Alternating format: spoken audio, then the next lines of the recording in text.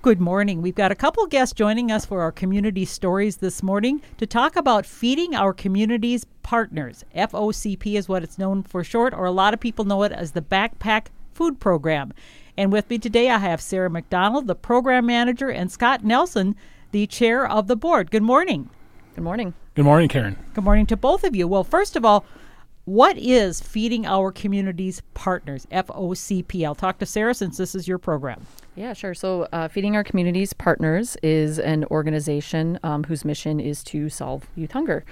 And we do that through a couple of different programs. We have the Backpack Food Program, which serves youth in grades K through 5, and the Power Pack Program, which serves youth in 6 through 8.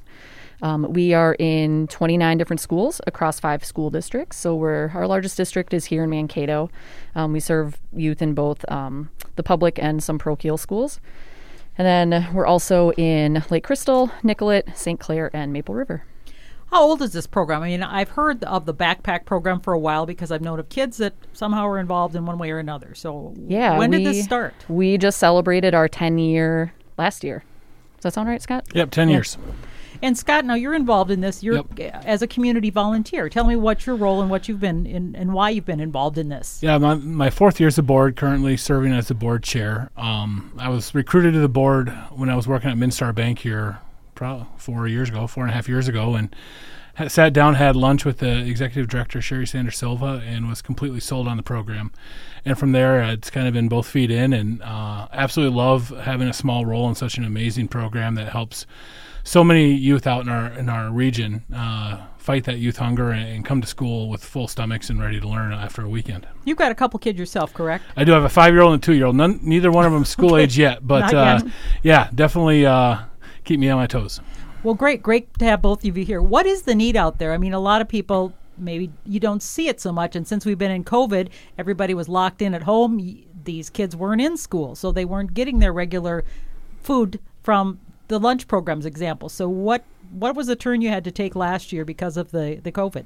Yeah. So firstly, I think hunger is really interesting because it's one of those kind of silent needs. You don't always see it, or it's not as apparent to a lot of people. And so our program steps in to provide a breakfast, lunch, and a snack for kids for each day that they're scheduled to be out of school, because we do know that a lot of those families do rely on the school system to be getting those 2 meals per day, and then they're hopefully getting that evening meal. Traditionally, we offer our programs by providing the food packs directly to the schools, usually on a Thursday afternoon, so that teachers can put them into their backpacks on Friday. But with COVID, every school has kind of been different in how they're operating, and they have been fluctuating. Are they in school? Are they doing hybrid? Are they completely shut down for a while? So one of the concepts that our families really repeat to us quite often is the concept of worry. And so we just decided to do monthly box deliveries until things start to stabilize, just to ensure that food is arriving directly at their doorstep, so they have it for each day that they're out of school. So what does that look like? Yeah, so it's actually pretty cool because right now, instead of just giving them one box of those weekend months long worth of weekend food items, we're giving them one box of that, but then we also secured a pretty impressive grant from the Minnesota Department of Education in, I believe, was that late September? It was. Yeah. And so we are actually providing up to 100 additional servings in a second box that go directly to those families. So in addition to their child-friendly single serving items that they would usually receive on the weekends, we're also providing more of those pantry-style items.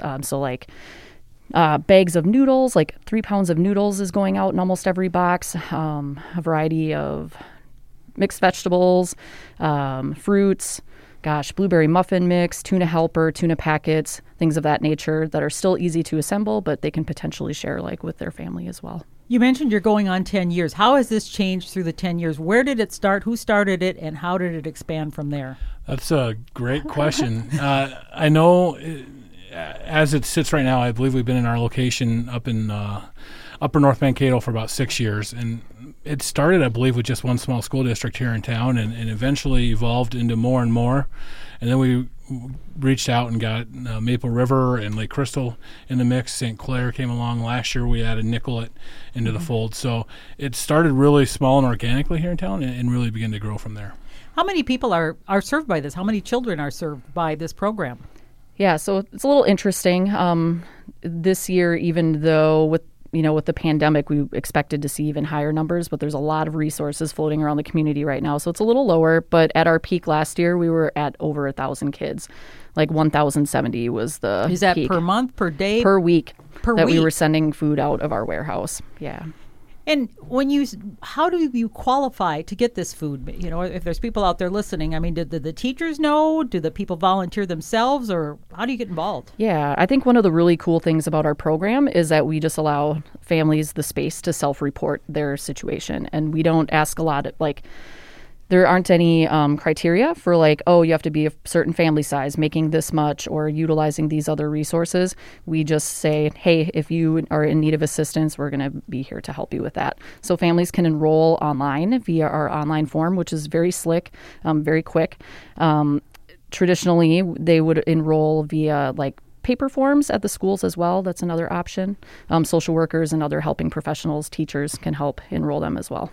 And who does the work? Who packs all this stuff? Because I assume with 1,000 kids a week, that there's somebody that has to put all this stuff together. We have an amazing volunteer base that comes out to help week in, week out. And, if I wanted to go set up for a packing session right now, it's probably a 2.5-3 month waiting list. So you have to wait to actually volunteer? You have to you do. More often than not, you have to wait to get into the warehouse to volunteer.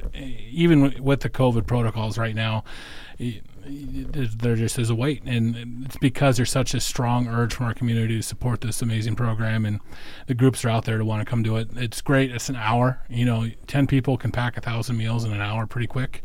It sounds daunting, but all the food essentially comes prepackaged to us in our 2-day weekend comes in a giant Ziploc gallon bag, and then we just have to sticker it, put what we need to inside that bag for the families, and then sort it amongst the school districts that it needs to.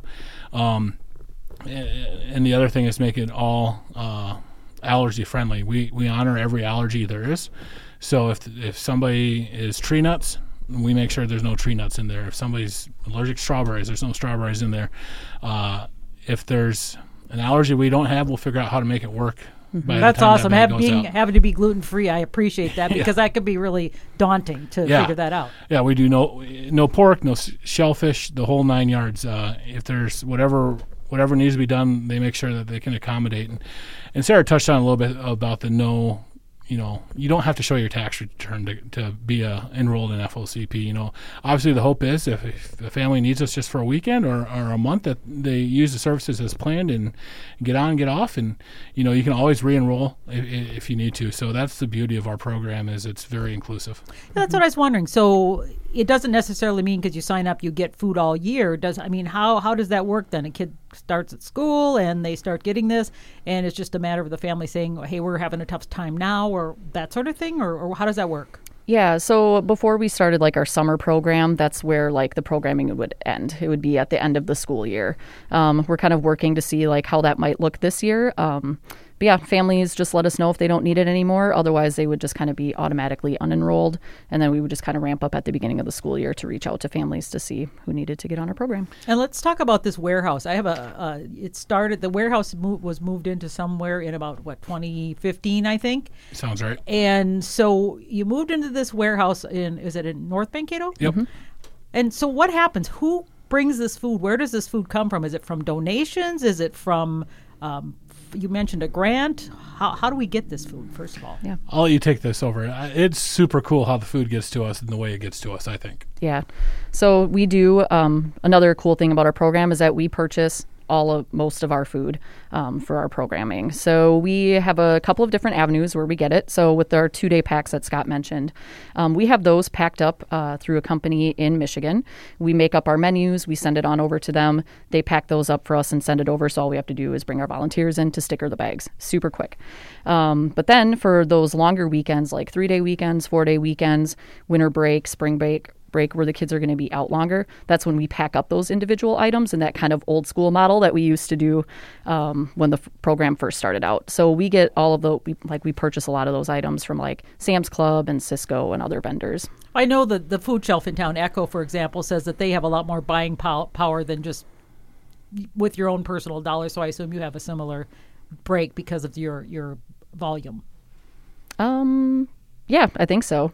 Yeah. Yeah. When we switched away from maybe the traditional the way we started in terms of the assembly line packing, where you had all your peach cups in one bin and you grabbed one and you went to the next bin to the JA, we actually saved upwards of $20,000 that first year in our food costs, because it all comes ready to us. You know, it might not exactly be Dole brand, but it does the job, and it's exactly what it's supposed to do for our youth. And that was a great cost savings for us, but it also really alleviated the amount of prep work that the staff had to do on a daily basis to get ready for those food packs, and running to Sam's Club to buy out all their peaches for the week or whatever it was. So we had it. So that's been a great asset for the FOCP. Now, you mentioned that you are the director. So do you have other staff, or are you the sole person and survive all on volunteer help? Sure. So I'm the program manager, and we do have a programming team that includes myself, and then Jess, she's our coordinator. We have a couple of interns that are working with us and help us out with projects throughout the year. But then, we have a lot of other little departments up in the office as well. How many volunteers are required to run such an operation? Annually, we have over 950 volunteers. During normal pre-COVID times, we were calling in 24 to 60 every single week just to help us pack food. I know this is a great project, like if you're a Boy Scout troop or a 4-H troop or something. Is that the type of groups you're having come in, or church groups, for example? Or how does one become a volunteer? Do you have to be a member of a group or individuals? Anyway, all the above. Okay. I think the biggest, I don't want to say requirement, is there's really no age requirement for those who volunteer, but I think probably that 7th grade on up can probably comprehend the best on how we're doing everything and not maybe get sidetracked as you go through the packing process, just because it is pretty time sensitive and you want to get as much done as you can in that hour. But if you want it, if anybody's interested in volunteering, you can go to the website. There's a form on there where you can submit an opportunity to volunteer and sign up for hours, whether that be with meal delivery, whether that be with packing, or any other way that they need help. What is that website? You've mentioned a couple times, but where do they go? Yep. So the short version is feedingandfueling.org. Oh, okay. Yeah. That's very simple for Feeding Our Communities Partners, FOCP. And it also includes, like you said, the backpack program specifically. And what was the other name of the other one? Power Pack. Power Pack, which is awesome. Is this a familiar thing that happens in other communities as well, or are we unique in some way? I think it's pretty familiar in communities our size. Okay. I think there's a lot of communities our size that reach out to us to figure out how we can do it as well as we do it, which is awesome that we're kind of maybe the gold standard in the upper Midwest for how we run our organization, whether it be from the actual deliveries of the meals to the students to our fundraisers, the whole 9 yards. We everything we do, they do up at the warehouse. It's done first class and done great. And the beauty is the only people that know who's getting the meal or who's getting the backpacks in their bags are the students who are bringing it home and the teacher who's putting it in the So the you bags. try and take that part out where people are afraid to ask for help, Exactly. that they aren't ostracized in some way, because I think Right. that could be an issue for some, saying, 100%. oh, you get the free lunch kind of thing. Yep. The students have, when they're at recess or in art or music, the teacher will go through and put the bags in their backpacks and they pick them up, go home, and no one's the wiser of who has the food in their backpack, and they just go about their day. How does it look for a volunteer to come in to the warehouse? I mean, what is it? You mentioned the COVID protocols, mask wearing, social distancing. So what would it look like if I were to come in and do something? What would I be doing? Yeah, for sure. So right now, we're limiting group sizes still to about 5 volunteers. Okay. For most groups, we're trying to extend that from an hour to an hour and a half just to try to continue getting the same volume of work done. But yet we temp people, request that they wear masks, wash their hands, and then we'll have you pack up boxes of food with either our traditional backpack items or the MDE items. Volunteers can also get involved with us to deliver those boxes to students' homes directly. So you drive your own car, take a bunch of packages, or... Yep, you got it. Yeah, you just pull into the warehouse on the delivery date. They load you up. It's all zero contact on that end. They'll load my car up, give me a map, tell me where I'm going. I drop off my 4 meals, and I just go back to work that day. So would you just do one person or several people, or does it... Yeah, it depends. If the family has 4 kids that are enrolled in the program, and you might only be able to fit those 8 boxes in your car to take to that house. But if you have just a one child per family, you might get 4 houses, but it's all mapped out. So, if we were on your block, Karen, and there's 4 kids on your block, I'd get a map just for those 4 kids and make sure that we're using everybody's time effectively. Okay, so it's a lot of logistical stuff. Yes. Yeah, for sure. But when they're in school, I assume it's a lot easier. Yeah. I mean, who brings it to the schools? Are there volunteers that do that too, or? Yep. So we would get everything packed up to go out if they just had like a regular 2-day weekend. Traditionally, the food would leave our warehouse on a Thursday morning, and we have about 3 volunteers that would load up all of those schools' totes onto a semi, and then that semi would drop all the totes off at each school while our volunteers follow them. Make sure they get into the school, and then later that afternoon, more volunteers show up to the school to distribute those individual food packs to each classroom so that on Friday, the teacher can discreetly place them into the backpacks. What was happening before this was done? I see that it was, I just found my notes here. It said it was a pilot phase serving 43 children at Franklin Elementary. The backpack food program operated out of a small conference room at the Arc of Minnesota Southwest. And so in March of 2010, before that, what were they doing? What were these kids? What was happening with them? That's a great question. I think a lot of kids are probably just going hungry, Karen, which is the sad truth of it. Mm-hmm. Do you think you're reaching everybody that needs to be reached, or is there anything on this show that we can do to get the word out? Do you think that could help others that maybe aren't aware of it? I don't want to speak for Sarah here, but I know that's something that probably keeps her up at night to make sure that we're reaching everybody that we're supposed to reach, especially during a pandemic. And the beauty, I guess beauty might be the wrong word, but during the pandemic, we've been able to get so many different resources, like Sarah said, to make sure all those families are getting their needs met. But I also know that we also anticipated being more at 1,200 a week, and not where we currently are, which is right around 800. About 850. 850. Yep. So I the needs out there. I think I don't want to. If you need it, don't be afraid to ask, because there's no questions asked. We'll make sure that your child's taken care of, and at the end of the day, we just want kids to have an opportunity to learn and be hungry, or be full and not be hungry. Right, absolutely. Anything else you think is important for people to know about this program that they might not be aware of? Is it any plans for expansion, any more donations needed, that sort of thing?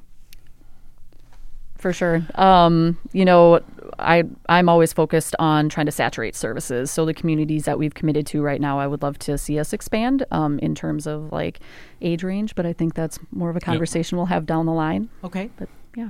Yeah, we've talked about, do we go pre-K next, or is high school the next level?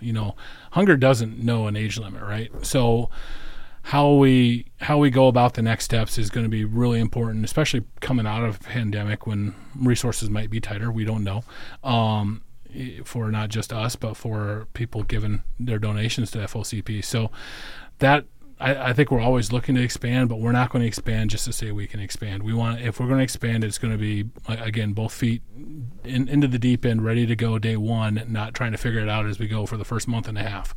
Mm-hmm. You mentioned fundraisers. What sort of fundraisers do you have that people can participate in? There's 3 every year. In the summer, there's Beers, Brats, and Bourbon, which is up there, a great laid-back fundraiser. We actually have that at the warehouse, or traditionally have it at the warehouse in a non-pandemic era, time. In the fall, we have Cirque de Crave, thank you, which we've had in St. Peter the last couple of years, which is a great fundraiser. And we in the past, we've had local restaurants and chefs take a food packet and make a meal for the attendees out of it, and then they get judged on it, and that's a lot of fun. And then the Climb to Feed Kids, which is always our biggest one, which is traditionally held in the Taylor Center, which raises over $100,000 usually on average for our program, and is our biggest fundraiser of the year.